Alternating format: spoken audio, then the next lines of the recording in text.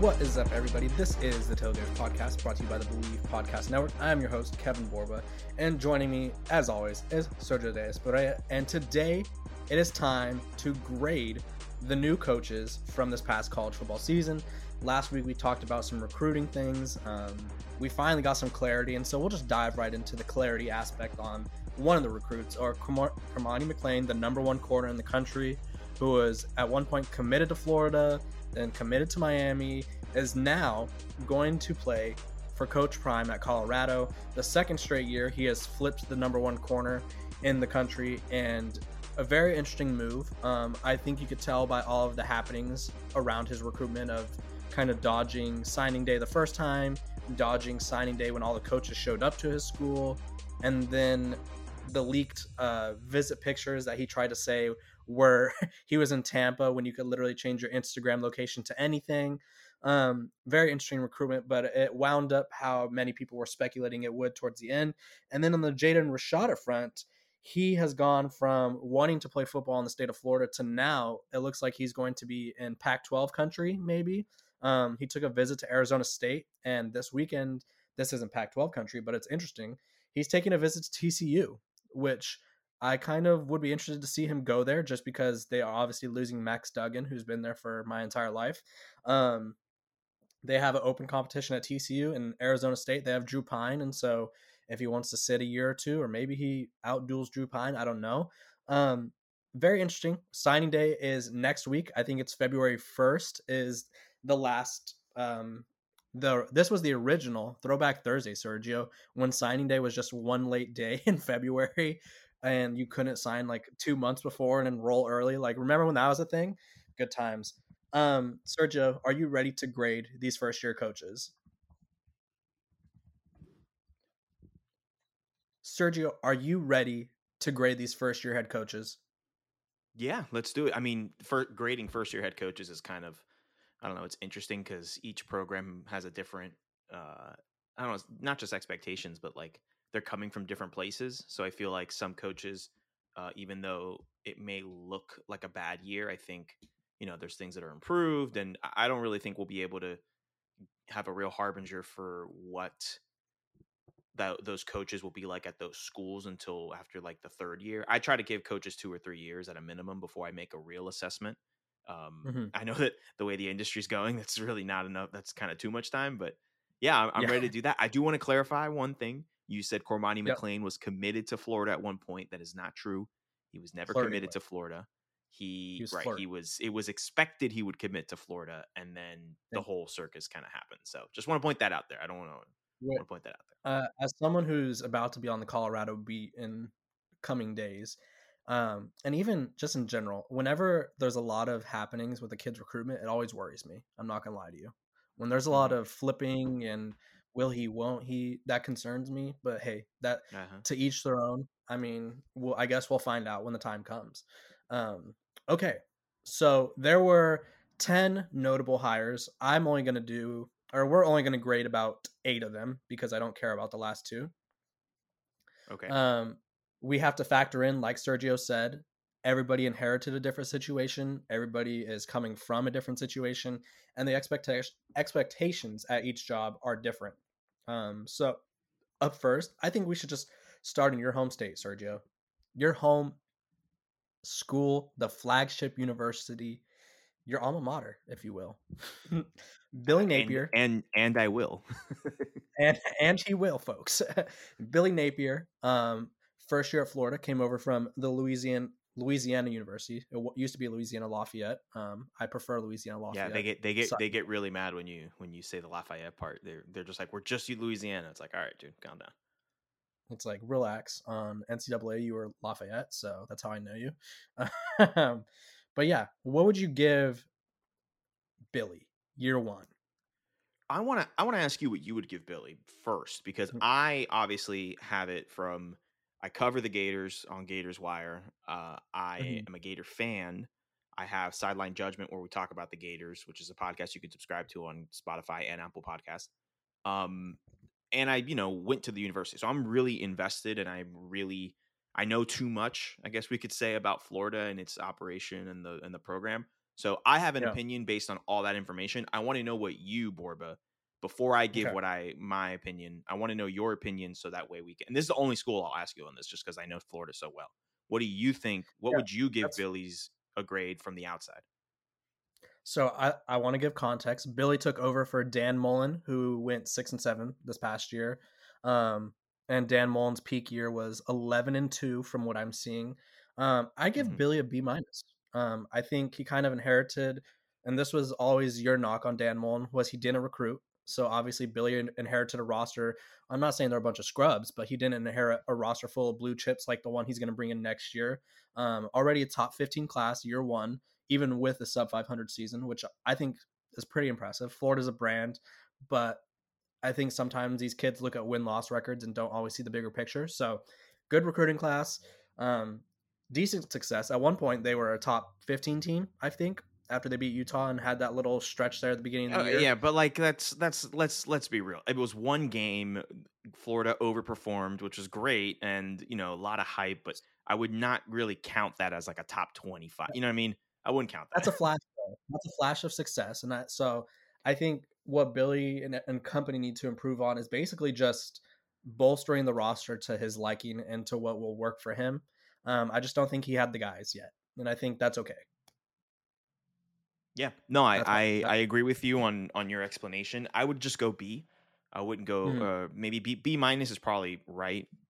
And I think it's because you have to take into account, excuse me, all the things he did off the field, right? On the field, yeah, 6-7 with losses to Vanderbilt, yikes, Florida State and Oregon State to end the season. Florida State and Oregon State definitely had much better seasons than they've had in the past, and so I think those are better teams that are on a trajectory upward. The Yeah. Vanderbilt loss is the most inexcusable one, especially when you Mhm. have a lead in the first half and then you end up letting them come back in the game. But yeah, listen, it's not a year zero, but it definitely is a year one, and with okay, we need to kind of cleanse this entire program. A lot of players left, but like let's be realistic. I think the best player that left Florida was a couple offensive linemen. Ethan Little is now on the offensive line over at USC, but even then, I think he's going to be like a depth piece. So like it wasn't like these players went to lost a recruit, went to Alabama and is going to be starting next. You know what I mean? We didn't lose these like top tier big players. And actually, if you look at the roster, the best players on this team last season were all players that Billy brought in for his first season. Trevor Etienne was kind of like the stud breakout of the season. True freshman Travis Etienne Jr.'s brother, the legendary Clemson running back and the current Jags running back.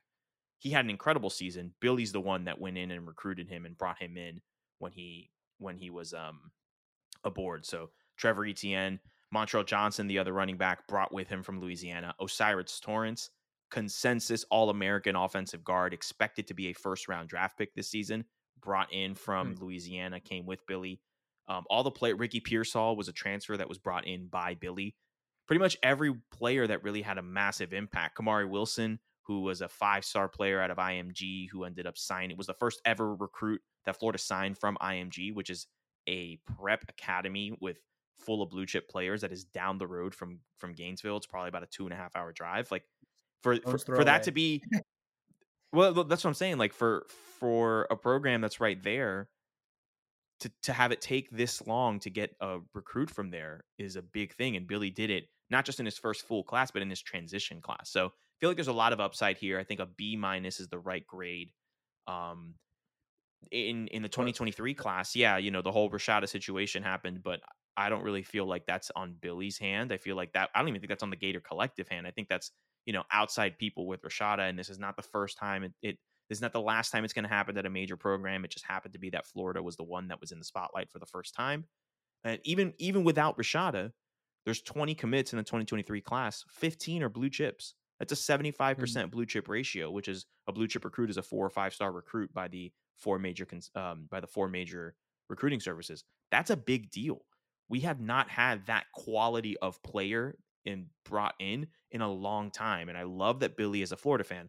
I love that Billy is taking this like wait and see approach. This let's bring in quality over quantity, and we can kind of rebuild as we go We have about 7 or 8 transfers that are being brought in. A couple of the transfers that are brought in aren't just like stopgaps.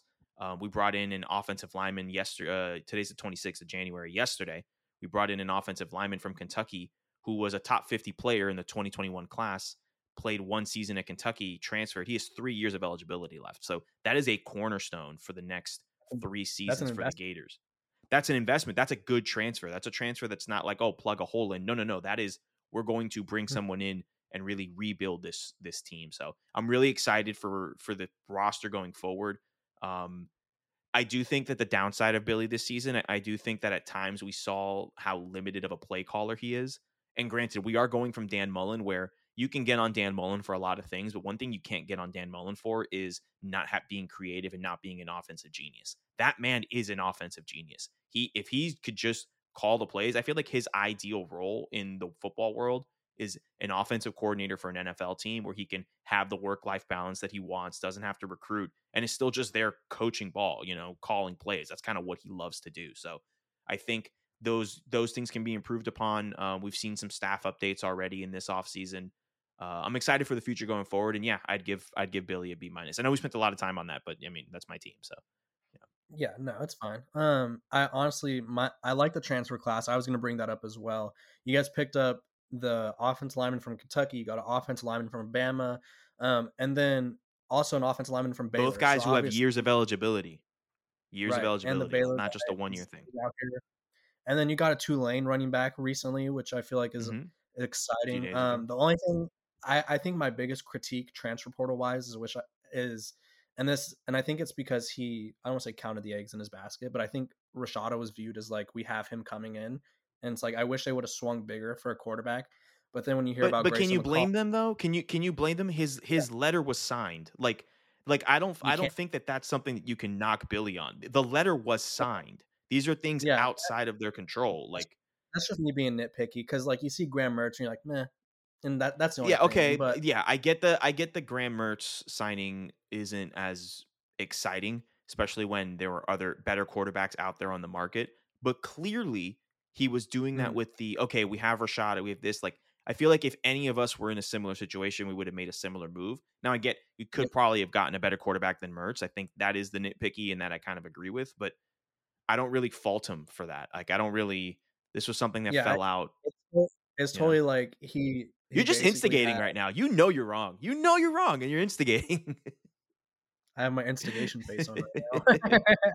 I just had to throw that out there. I think I just Uh-huh. wanted to bring up that Grant Mertz will be a Florida Gator next year, was kind of my mo. He will be in a Moving on. uniform and in the quarterback room. I don't want to go. I don't want to get ahead of myself and be like, "That's my quarterback." I really hope it's not, but we'll see. Okay, we'll stay in the state. Head over to Miami. Mario Cristobal. I think. Wow. Okay. I don't think we realized as a college football world how bad of a situation Miami was in terms of like, talk about Y'all rebuilding. didn't He is realize. Y'all didn't he is realize. he is rebuilding that program from, it feels like, ground zero. Mario is a great recruiter. We all know that. They went 5-7. I think the expectations were too high. I never thought they were gonna.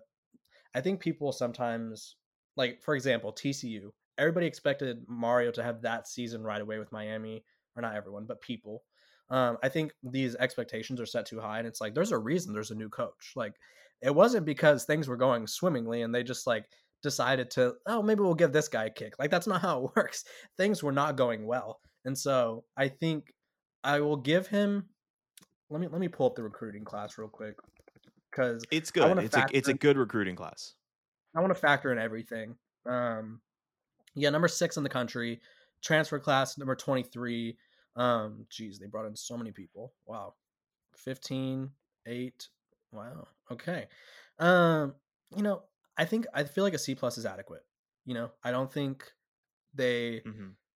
the one thing that bothered me was the lack of production from the quarterback position, which is like giving me Justin Herbert flashbacks, because they have Tyler Van Dyke, had Jake Garcia, and they had another quarterback. His name's slipping my mind right now. They had 3 guys who all seemed very serviceable, and like Tyler Van Dyke was a projected first round pick prior to the year, and it's just like underperforming quarterback seems to be like his thing. and that concerns me. So next year will be interesting because they got Van Dyke back. I think C plus is fair. I think next year will be kind of a telltale year. The ACC should be kind of up for grabs with Florida State and Clemson and Miami. We'll see if Mario's up to the challenge, though. I give him a D plus, and that's because of expectations that were set not by anyone else but him. If you go back, Mario is the one that has said, "Listen, we can compete. You know, we can win. This is a good roster." He said all of those things, and clearly he Compete was for lying out of his teeth because. But this is the thing, though. Like, this is the perception of Miami, and I live down here, and so I see this on a weekly basis when I'll listen to sports radio down here and hear what people are talking, and like I have never understood this fascination with like, oh, Miami, but Miami's Miami. Miami has never been Miami. Miami had a really good run in the 80s and the 90s, early 2000s, and since they moved to the ACC, they have been a mediocre program. And listen, say this full extent, right? Since Urban Meyer left, the Gators have been a mediocre program. But my expectations of the Gators at this current moment are very realistic. You can go back on this podcast, on Sideline Judgment, on other places, on my writing at Gators Wire, and I am very public and very open about how this is going to take time. This is a 3 to 4 year process to get Florida back to where Florida fans think they should be and where they're actually not. With Miami, it's just there isn't a subsection of people like me who kind of are grounded and come back to reality. For the most part, people think that this is just a plug and play and go. You can do it because you're at Miami. But people fail to realize that Miami as an apparatus has not been what people think it's been since the early 2000s, since they joined the ACC. They have won one division since they joined in the early to mid aughts. And that was the year that they went with Mark Richt. They won 10 games. They won their division, and they got smoked by Clemson in the championship game, in the ACC championship game. So, like, this is a program that, like, is building stuff. This program is more similar to Iowa than it is to Clemson. And that's just a fact. That is a fact on earth of what's been happening at the University of Miami over the past 20 years. I just don't see this world where this was such an immediate fix. So when you come in to do this, when you replace a coach who was also Miami, right, in Manny Diaz, and they were winning 7 to 8 games in the Manny Diaz tenure, right? And the expectation was, okay, Mario can come in and with those same players that were good enough, because they had decent recruiting classes under Manny Diaz, that were good enough to perform under Manny Diaz, he can take them to the next level. He can have Tyler Van Dyke emerge as that guy. He can have that defense playing at a higher level than what they have been playing. And instead, they regressed. Now, they made a bunch of changes, and I think that those changes were necessary. And I think in terms of building a program to last a long time and compete at a high level, I think Mario's doing the right things right now. But I also go back and I think at least with Billy Napier, like young head coach, only have the resume from as a head coach at Louisiana. There's hope and there's faith and there's like an optimism around it. With Mario, we know exactly what Mario can do at one of the top programs in the country. He had Justin Herbert and quite literally wasted him away and made him look like he was a glorified game manager. You saw that what happened with Tyler Van Dyke this season. He looked like a glorified game manager. Mario Cristobal's problem has never been recruiting. His problem has never been building the program itself. It has been the actual act of coaching on the field in the games, right? He will max out at 9 or 10 wins and maybe a conference championship game, but he will not be that coach that Miami thinks that will bring them back to the glory days. Now, I think that he is a perfect fit for Miami because of who he is and his history.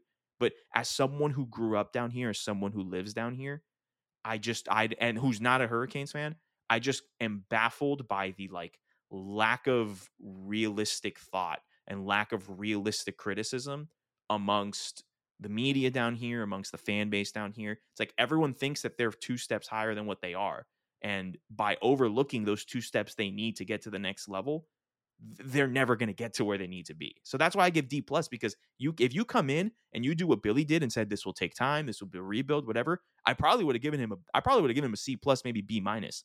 and overlooked those things and been like, okay, he knows what he needs to change, whatever. But if you come in and you say we can compete right away with the University of Miami, this and that, and have that Miami arrogance that is like basically tattooed on them as a brand, then I don't have any Sold. sympathy for you in terms of the gradings. You know what I mean? And this may be a Sold. little bit biased of my Florida fandom and all that, but dude, I like, think it's a fair though, because be realistic, you know? I'm looking at an article right now that talks about how it says, and I quote, if this team isn't in the hunt for the ACC Coastal title in Cristobal's first year, it'll be a disappointment. And then you look at where they started the year ranked. They started the year ranked number 16. Got all the way up to 13 at one point, so it must have been early in the season. And so it was literally like, okay, we're gonna plug in Mario and everything's gonna be fixed. And it was like we plugged in Dude, Mario. They got beat by Middle Tennessee State at home by 2 scores, and the game wasn't even close. Like, like it was bad. They were getting blown off the line. Middle Tennessee State had multiple 80-plus yard touchdowns in that game. Yeah, they did. Excuse me, that is insanity. That is nowhere near what you should be. Listen, at least Florida, right?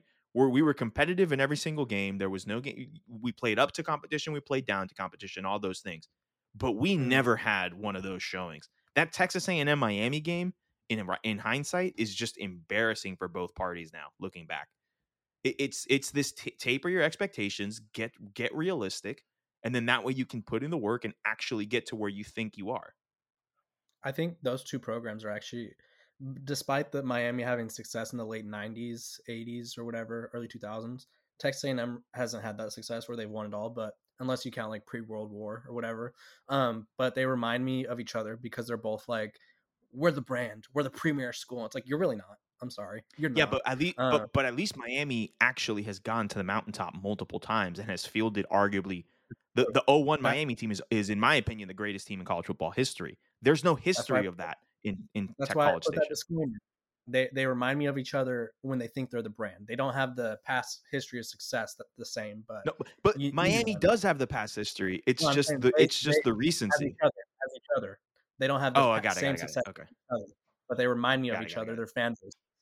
Yeah, I remember the Miami Docs Mm-hmm. watching Devin Hester and all of them, and Sean Taylor and Ed Reed all on the same team. Yeah, man. Great Nightmares for teams. any other team. Okay, let's get out of the state of Florida, and we will go a little west, kind of. Yeah, we'll go west. We have Oklahoma, Brent Venables, excuse me. I always want to call him Brett. And this D plus. And now let me explain. I think go ahead. getting Jeff Lebby was a big deal in my eyes. He's currently kind of rumored to be flirting with the Alabama job. Huge hire. I thought getting Dylan Gabriel was a good move, and I thought that Venables coming in, and even though he didn't inherit Caleb Williams and Mario Williams and some of the Oklahoma guys that Lincoln Riley brought in, I thought that they would be at least able to contend for the Big 12 because even at their worst season, which was the year prior, they were contending in the Big 12. And then they went on to have a historically bad year. The defense actually looked worse. And obviously, this factors into what he inherited. Like, defenses under Lincoln Riley were never, ever thought to be good. They never even made people think that they could be good. But I just assumed that someone as defensive minded as Venables would be able to come in and kind of right the ship on defense, and maybe offense wouldn't be as productive. But I figured they'd be middle of the pack to top tier Big 12 team, and they weren't that. The recruiting class is very impressive, and I think that gives me a lot of optimism for them in the future. But I think if any of these coaches were about to grade, I think Venables is the closest to the hot seat if I had to make a hot take like that, just based off of the pulse of the country. Mm-hmm. I would have to disagree with that, where he's the closest on the hot seat, and it's because my brother's an Oklahoma fan, and we have Oklahoma conversations pretty frequently, and the consensus around the fan base, not just my brother, but we've talked about friends of his, and just like kind of like what's the word amongst Oklahoma fans? What are they talking about, kind of thing. They're all very much like, we understand the situation. There's a lot of patience in Norman right now, so I don't think he's on the hot seat at all. I would give him a C, just like solid C down the middle. And it's because I think I watched a lot of Oklahoma this year. I always watch a lot of Oklahoma. And I'm not saying that you haven't, Borba, but I think that there were moments where the defense did some things that I have not seen from prior Oklahoma defenses. It was kind of like the scales were balancing out a bit, right? Under Mm, Lincoln Riley, it was like I'm talking elite level offense, like the best of the best, and a super subpar defense. This season, yeah. I kind of saw the scales being tipped back a little bit 50-50. The offense still had that explosiveness, but they were missing a lot of players that Riley took. Riley took like 5 or 6 guys when he went from Oklahoma over to USC. So they were missing some guys. There were younger guys getting reps, and the Dylan Gabriel come in. The Levy hire was perfect, all that stuff. And then on defense, I really did see this improvement, like a significant improvement on defense. They turned into a bit more of a bend, don't break style defense, which is always a good sign. If you can limit touchdowns, you're more than likely it's going to lead to victories eventually. And so I feel like they were able to do that really well. And because of that, I'm going to just go see straight down the middle. Recruiting class was really good.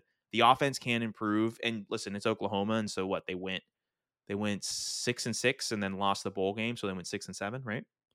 And Yep. if you watch that bowl game against Florida State, that was a really good game on both sides of the ball by Oklahoma. So I think there's a Matchup. lot of optimism in Norman. I think next Mm, season they can get to that 8 or 9 win threshold. I have to look at their schedule to be, give you an exact prediction, but I think 8 wins is realistic next season. And then as long as there's improvement on defense, as long as there's more improvement on offense, I think that with the players they have coming in, they can be prepared to maybe not contend for an SEC championship immediately when they show up in the SEC, but they can. I think that they are better than. I think the way that the trajectory of the program is going when they enter the SEC, apart from Georgia, Alabama, hopefully Florida at that point, but I don't know. But to be sure, Florida, Alabama, LSU, um, and maybe take your pick of a Florida, Ole Miss, Auburn, Tennessee, right? One of those four. I think they have a chance to slide in as one of those teams in that secondary tier of the conference, and I think that is a drastic improvement from what you saw this season. I think they're on the right track. So I'll just go C straight up because wasn't horrible, wasn't great, and mm. then I think the difference between Venables and Napier, why I gave Napier B minus um and I gave Venables a C. I think it's just because I'm a bit more tuned in with Florida than I am with Oklahoma, and so for that reason, that's what the difference in there. Yeah, I think obviously, I think there was maybe I had too high of expectations for the defense. Like I didn't expect them to be ranking in the 120s, but there were flashes, and I think sometimes it's easier to look at the overall picture than take in like particular moments. Like obviously, we all watched Texas beat the brakes off of them in the Red River game, but they were playing Davis Bevel, who I think I could outthrow with my left hand. Like it was getting rough out there, and I think my favorite part about Oklahoma's offseason right now is when you look at their transfer portal class. Outside of let's see, five of their 5 or 6 of the guys they brought in, it's all defense. They brought in a good defensive lineman from Texas State. They brought in a defensive lineman from Wake Forest. They got Deshaun McCullough from Indiana, who was the highest rated recruit that ever signed with Indiana. And they got his brother, and I think there's a third brother on the way coming to Oklahoma. So it's like they got the McCullough clan. They got a lot of people who will help Recruiting improve that isn't the defense. issue. They're doing really well in recruiting, both in the I think transfer it's just portal and from high schools. Yeah. I think it's just he didn't do well with the leftover guys from Lincoln Riley. And when you look at how poorly that defense was with a team that was centered around offense, I think we have to keep in mind that it's hard to get guys who can't play defense to play defense all of a sudden. And I think that's what Venables had to do. We're going to go down south a state and head to Texas, where Sonny Dykes had his first year at TCU. I think this has got to be an A plus range. In season success was there. They were coming off 5-7 records the year prior. He just signed their highest rated recruiting class ever.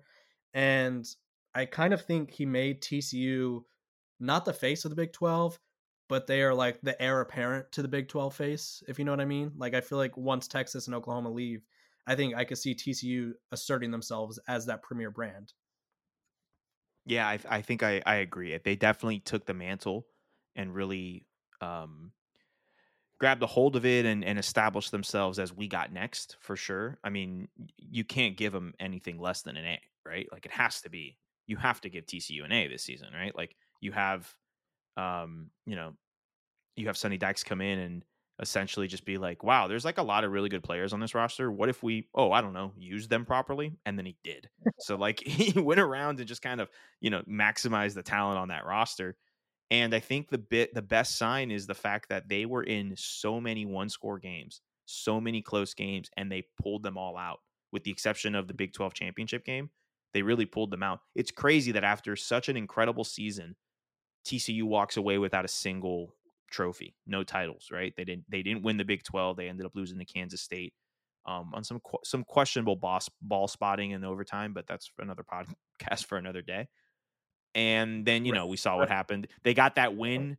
I guess they get the Fiesta Bowl trophy, I guess I should say. But they get the win in the Fiesta Bowl over Michigan when Michigan disrespects them the whole week leading up to the game. They kind of prove them wrong.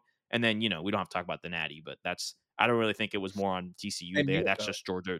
That's just Georgia They being were Georgia. They're being really good. they overachieved. Let's call it what They it is. They did. overachieved, and I They did. think I think if you ask a TCU fan or at the beginning of the season and say, "Hey, we'll give you 8 wins, you win your bowl game, you get 9 wins, and you have a really good recruiting class, would you take it?" They jump on it. Are you kidding me? They jump on that.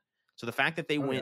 made it all the way to the Natty, that's incredible, man. That's fantastic. I think you can't give Sonny Dykes anything less than an A. And their transfer class is, I think, sneaky underrated. They got an Alabama running back transfer, Trey Sanders, who IMG kid that was like the number 1 ranked running back. He was all of that coming out of high school. Didn't really pan out at Bama, but has a chance at TCU. They got an offensive lineman from Alabama as well, and then they got a receiver from Alabama, and then they got a Florida corner, Avery Helm, who was rated fairly high coming out of high school. And so I think they're taking chances in a lot of these guys who maybe didn't pan out at their first school, but still have the potential to be better than what they were. They just need a chance to play. And so I think TCU will kind of, like you said, they got next, and I think they will continue to have next.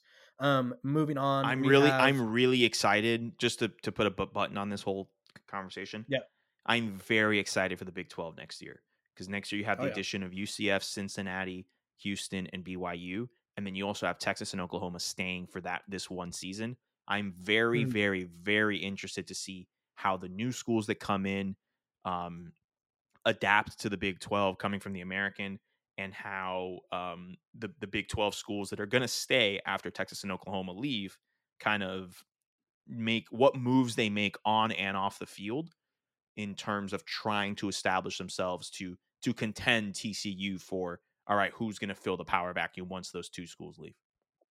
Yeah, and they position themselves where Oklahoma State is kind of seems like on a downhill slope right now, losing pretty much a quarter of their roster, losing coaches, and they literally put Derek Mason into retirement out of football. Like Oklahoma State is on the downside and TCU is on the up. Perfect time to peak. We have to go a little west again. I skipped over a state. We have LSU, Brian Kelly. I think if you ask everyone who likes to overreact quickly after I think that was week 1 when they played Florida State, what you would grade Brian Kelly, they'd go F minus. I think that Florida State game kind of set everybody up to kind of. I think people wanted to hate on Brian Kelly this year. I'm gonna be honest with you. There was the way he left Notre Dame, which I mean, we talked about it on multiple pods. There's just not really a great way to tell the team that you're leaving. Now, could he have gone about it better? Sure, I don't care. That's old fruit or whatever they say. They made fun of him for dancing with that recruit on the spinny picture thingy where he's like dancing, kind of looks like he's grinding on the kid. It's a weird thing. And then Did the you see fake that accent. that recruit entered the portal? Did he? I did not. Yeah, that recruit entered I don't know where he is. I forgot his name, but I think I saw somewhere where it was like, "Hey, remember this? Yeah, that kid's now in the portal." It's like, "Oh wow, okay, Yeah. cool." Yeah. And the fake accent, the fake Southern accent after being there for about 5 minutes. And so I think Brian Kelly really set himself up to be hated on. Um, like we'll call a spade a spade. He set himself to be hated on, but I think you have to give him at least an A minus this year. They made it to the SEC championship. He took a quarterback in Jalen Daniels who I don't know if you remember when he transferred, the Arizona State kids were snapping, taking all the stuff from his locker and calling him trash and being like, we didn't need him anyway. He sucked. And he really turned this program around after it hit its peak with Ed Orgeron.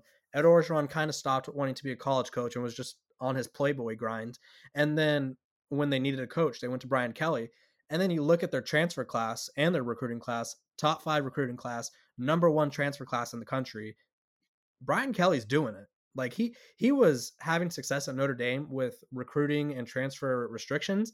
This is nothing, no restrictions, and I think we're going to see probably peak Brian Kelly. I think, listen, Brian Kelly's not the most likable person, and I feel like any He's not. journalist and or coach, who's like, it's notable that almost everyone who talks about Brian Kelly publicly never says like, oh, you know, what a great guy. This and that. They always just go straight to that's a ball coach. He does his job really well, and I think he's proof that you don't have to be fully likable to everyone in order to do a good job. I'm gonna give him.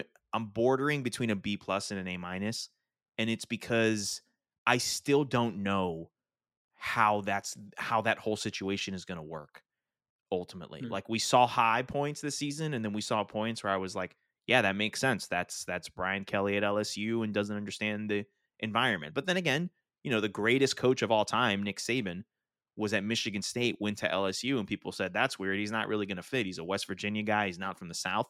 Ended up winning a title at LSU, and then when he comes back, he goes to Alabama, arguably even more, you know, quote unquote Southern than New Orleans, Baton Rouge, Louisiana area. So it's like I don't know. Things can work out, and things work out in mysterious ways. But I mean, I'll settle on an A minus because I feel like yeah, you do make the conference championship game. You beat Alabama on a 2-point play that you kind of dug out from 7-8 years or from a decade ago when you ran that Notre Dame FSU game, that 2-point play. It's a big deal. That's a big deal. I think that's a combination of Alabama being on a bit of a down year, and also LSU kind of having that momentum in the game being, you know, at Tiger Stadium at night. But yeah, I think A minus is the way to go for his first year.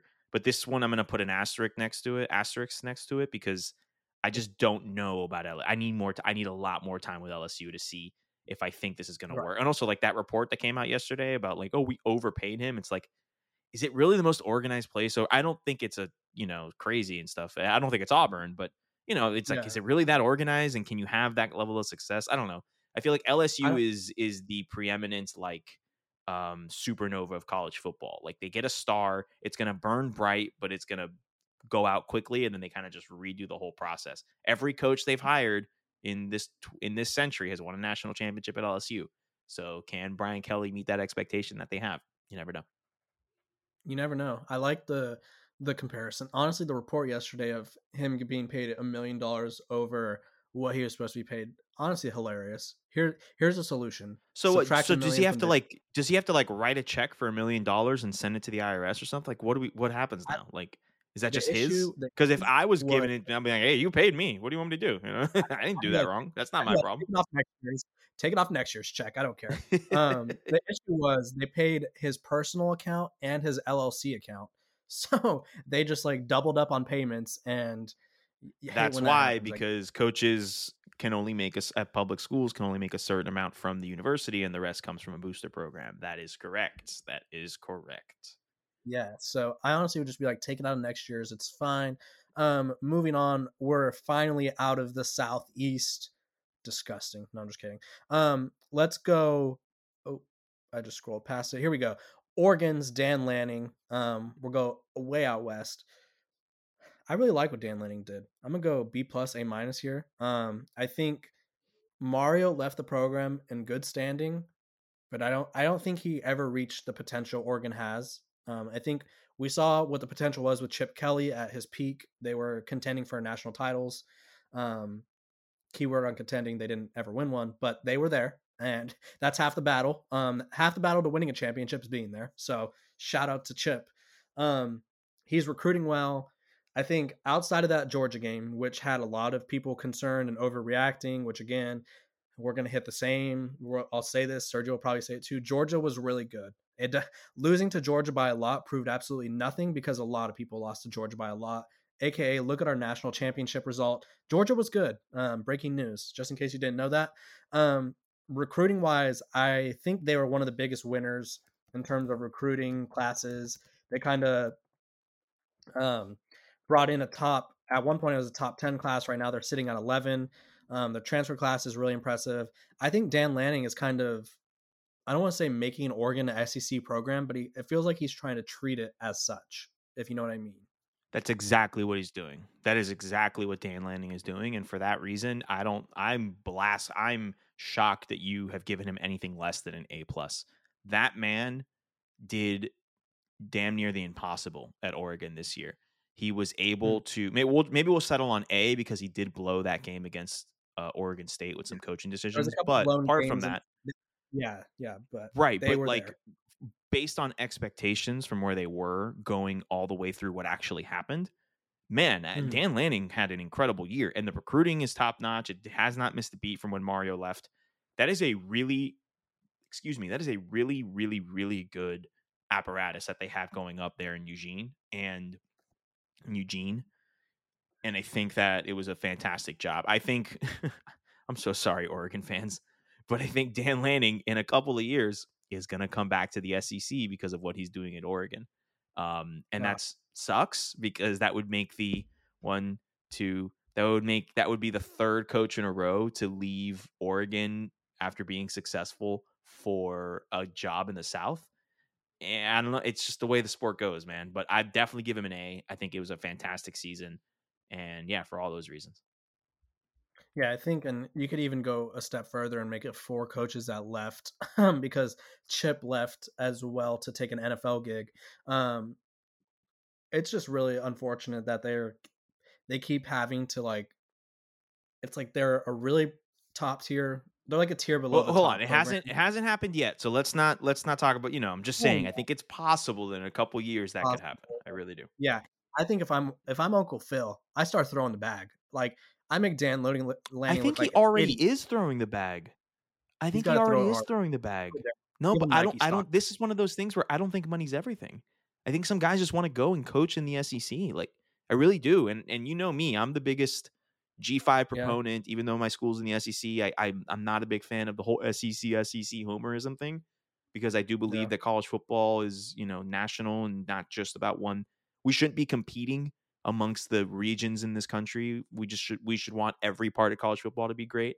But I do think yeah, that there is this mentality and this reputation, especially from guys who've coached in the South and maybe I don't know where Dan Lanning's from, but if they grew up in the South or in all those things, there's this thing where they want to coach in the SEC because you can't argue it is the best college football league. And I feel like no amount of money that Oregon throws, especially now in a Pac-12 that's going to be without the 2 LA schools, I don't think that that's something that they can really compete with. That's out of their hands. Money doesn't solve every single problem. It solves a lot of problems, but I don't think it solves yeah. every single problem. And I think this is one of those that it doesn't solve. You know what I think could help them is I think they have to hope that Dan Lanning's alma mater, I don't even know where he went, like doesn't open because that's kind of what's been getting them is like Willie Taggart's dream job is Florida State. He bounced after The 1 year. dream job Mario, stuff, yeah. the dream job stuff. They need like his dream job to stay successful. I don't know what Dan Lanning's dream job. Maybe it's Georgia's dream job, and so that case they'll fend Georgia off for the foreseeable future. But yeah, really like what Dan Lanning's doing at Oregon. It kind of feels like on the West Coast here, at least, when it was like Marcus Mariota years, it feels like Oregon's getting back to that, being that popular brand again. People would have like Oregon stickers. Everybody wanted to play quarterback at Oregon. Everybody wanted to wear the 3,000 uniforms. Like Oregon feels like they're getting back to that again, after being semi irrelevant ish, under Mario. Okay, we have Notre Dame. This one's tricky. I think I'm gonna go C plus, B minus in that range. They started off terrible. I think we both agree there. They recruited well. They've got a good transfer quarterback who will probably help this team contend for whatever they hope to contend for next year. Um, I think he turned it around. I think it was a tale of 2 seasons, and I think could have gone 50-50, so I'll just go right smack in the middle, C. Um, I think it could have gone better, but it didn't go terrible. Sorry, my mic was muted. I agree. I agree with you. I'm gonna go B minus. And listen, you can't lose. The Ohio State loss was fine, right? First game on the road, close game, We expected actually that. We to a expected brand. That's fine. No one's faulting him for that. The Marshall loss was borderline inexcusable, and the Akron close game was also big yikes. that. But And I agree with you what you said. It was a tale of two seasons, and I think that he was just kind of first time head coach, so he's kind of getting his sea legs under him. Um, Yep. Started his tenure out with two close losses: the Oklahoma State Fiesta Bowl last season, and then Ohio State this season to start the year. An embarrassing loss to Marshall, and then kind of got the close loss to Toledo or Akron. I forgot which Ohio G5 school they played, and then forward and moving forward. And I think that they ended up developing and doing well. With the addition of Sam Hartman next season, I think they will be in a much better place. Even if it's just for one season as like a transfer quarterback, I do like him a lot, and I think that it will fit well. So, and the defense wasn't the problem last year either; it was the offense. So I feel like Tommy Rees, that heralded offensive coordinator that he ended up keeping from going to LSU. That's a big win. The recruiting It's is buddy. still doing well. So I'm going to give him a B minus, and it probably would have been a B plus if he didn't lose to Marshall, to be 100% honest. But I'm excited for where it goes forward. I hope that Notre Dame has the patience to be able to Yeah. give him time. Join a conference. And I agree with that statement, but I just hope they give him the time that he deserves to work out some kinks and stuff. He should be there at a minimum 4 seasons to really get a chance to see how he operates a program. And yeah, I think he's really good and a great defensive mind, and I think he can do it. So B minus for this season. Yep. And they lost to Stanford too, which is also a reason to dock them. Stanford was terrible. That is also a bad one. That one's also bad. Yeah. Stanford was terrible. Okay, and then our final coach of the coaching grading system, Lincoln Riley at USC. Really interesting here.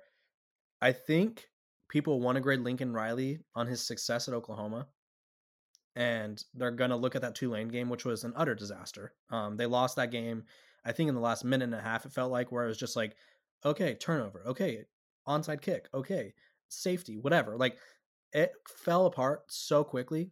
I'm going to go A in terms of USC was a bottom dweller of the Pac-12 in years prior. They haven't really been competing nationally, if we're being honest. Sam Darnold was peak USC a few years ago, and they were nowhere near the playoff level. USC was not losing the Pac-12 championship away from possibly being in the playoff this year. Year one, he's recruiting well, transfer classes. I'll give him. Did I say A? I'm gonna go A minus. I want to give him some room to grow with the defense. He decided to keep Alex Grinch, the defensive coordinator, and we're gonna find out if sticking with friends is the move. They obviously have room to improve, but there could have been a move made there. I think this is the complete opposite of the Mario Cristobal situation, and I'll tell you why. With Mario, it was a lot of talk early, and it was a lot of these are the expectations, and you have to meet them, even though they weren't set up to meet them. And that's why Miami ended up going 5-7. But with Lincoln Riley, the expectation was, hey, look, this roster is good enough with what you brought in and your offensive mind and all these things. We're good enough to play for a Pac-12 title. That was the goal. From day one, it was never win a championship, make the playoff. Even when they had playoff hopes and they could have made the playoff at the end of the season, they never were like holding him to that as being the expectation. And I think that he met the expectations. This was exactly what we anticipated, at least those of us who watch college football regularly, anticipated from Lincoln Riley in his first season in Southern California. He won they won 10 games, right? And they got to that Pac-12 title game. Now they lost to Utah in the Pac-12 title game, but they also lost to Utah on the road during the regular season, and they ended up losing to Tulane in the Cotton Bowl. Jordan Addison didn't play in that game. Caleb Williams wasn't 100%. There were a lot of question marks there. And so I give him just a solid A for meeting the expectations and being on path and on track, exactly what everyone thought that they were going to be on. Now, this could very quickly change to a C minus, D plus, if the betting on Alex Grinch again doesn't work out for him, because that has been the Achilles heel for Lincoln Riley at wherever he is coached. He does not have a defense that is capable of holding things together for him to win the big one, right? He can do that in conference play, and they can win and blow teams out and all that stuff, whether it's in the Big 12 with Oklahoma or the Pac-12 with USC. But when it comes to winning the big, important game, he has shown us that he hasn't been able to do that yet, and it's mostly because of his reluctance. I think is the proper word here. It's almost because of his reluctance to not go out and really make those defensive changes that he needs to make, right? Over reliance on someone like Alex Grinch, who has shown that he's not able to put up a defense together. I look back and I think it's 2015, the Oklahoma team that went to the Rose Bowl and played against Georgia in an instant class, in one of the greatest, in my opinion, the greatest college football playoff semifinal that we've seen since the playoffs were enacted in 2014. 2015, 2016, incredible game. If that Oklahoma team, if their defense is even just 10% better, they're winning the national championship because that offense was unstoppable. Baker was in his prime, like really in his bag. You guys like CeeDee Lamb that were young. You had Hollywood Brown was there. Like you have great players that they could have on offense competed with anyone in the country. If that defense is just a little bit better, you look at the numbers from that Oklahoma team, and it's like offense is top 5, defense is literally bottom 5. If they have even just an average defense, they win the national championship. So it's interesting. We'll see what happens with USC. Are they able to make those changes? Is Alex Grinch able to adapt, and maybe some defensive players can come in and they can take that next step? Very curious to see what happens. But for year one, I'll just give him a flat A. Met expectations, did everything that everyone expected. Now is the time where we need to see, okay, what can you do? What can you change? Can you adapt? Yeah, and Lincoln brought in Grinch in 2019 to replace Mark Stoops. He had to fire his what would you call that? Like when you're the guy learning. His apprentice? His apprentice. He had to fire his the guy he looked up to, his mentor, his brother. And so he had to make a tough call, fire Mark Stoops, get Alex Grinch in there. And Grinch had a decent year of improvement at Oklahoma, but is kind of fizzled, I would say. I think if you're a USC fan, you can look at it one of two ways. One, USC's defense didn't have the talent that they needed to kind of compete throughout the entire season as much as they needed.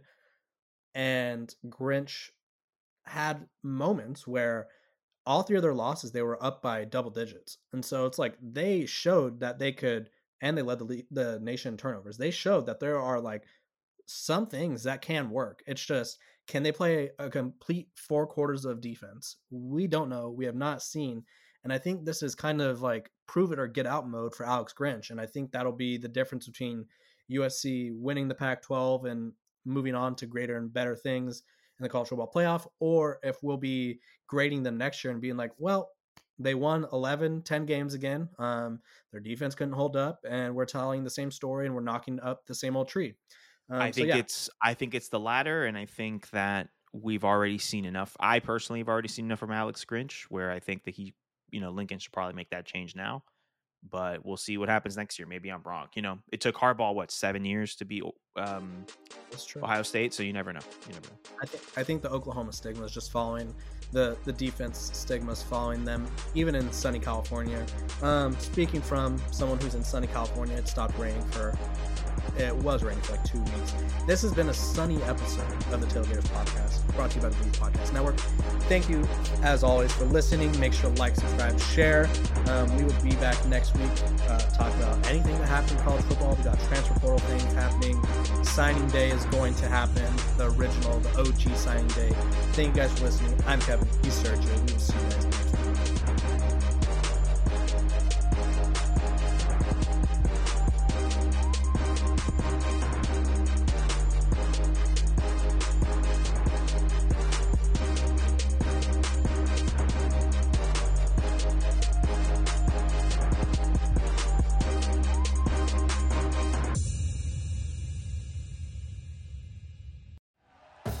Thank you for listening to Believe. You can show support to your host by subscribing to the show and giving us a 5-star rating on your preferred platform. Check us out at Believe.com and search for BLEAV on YouTube.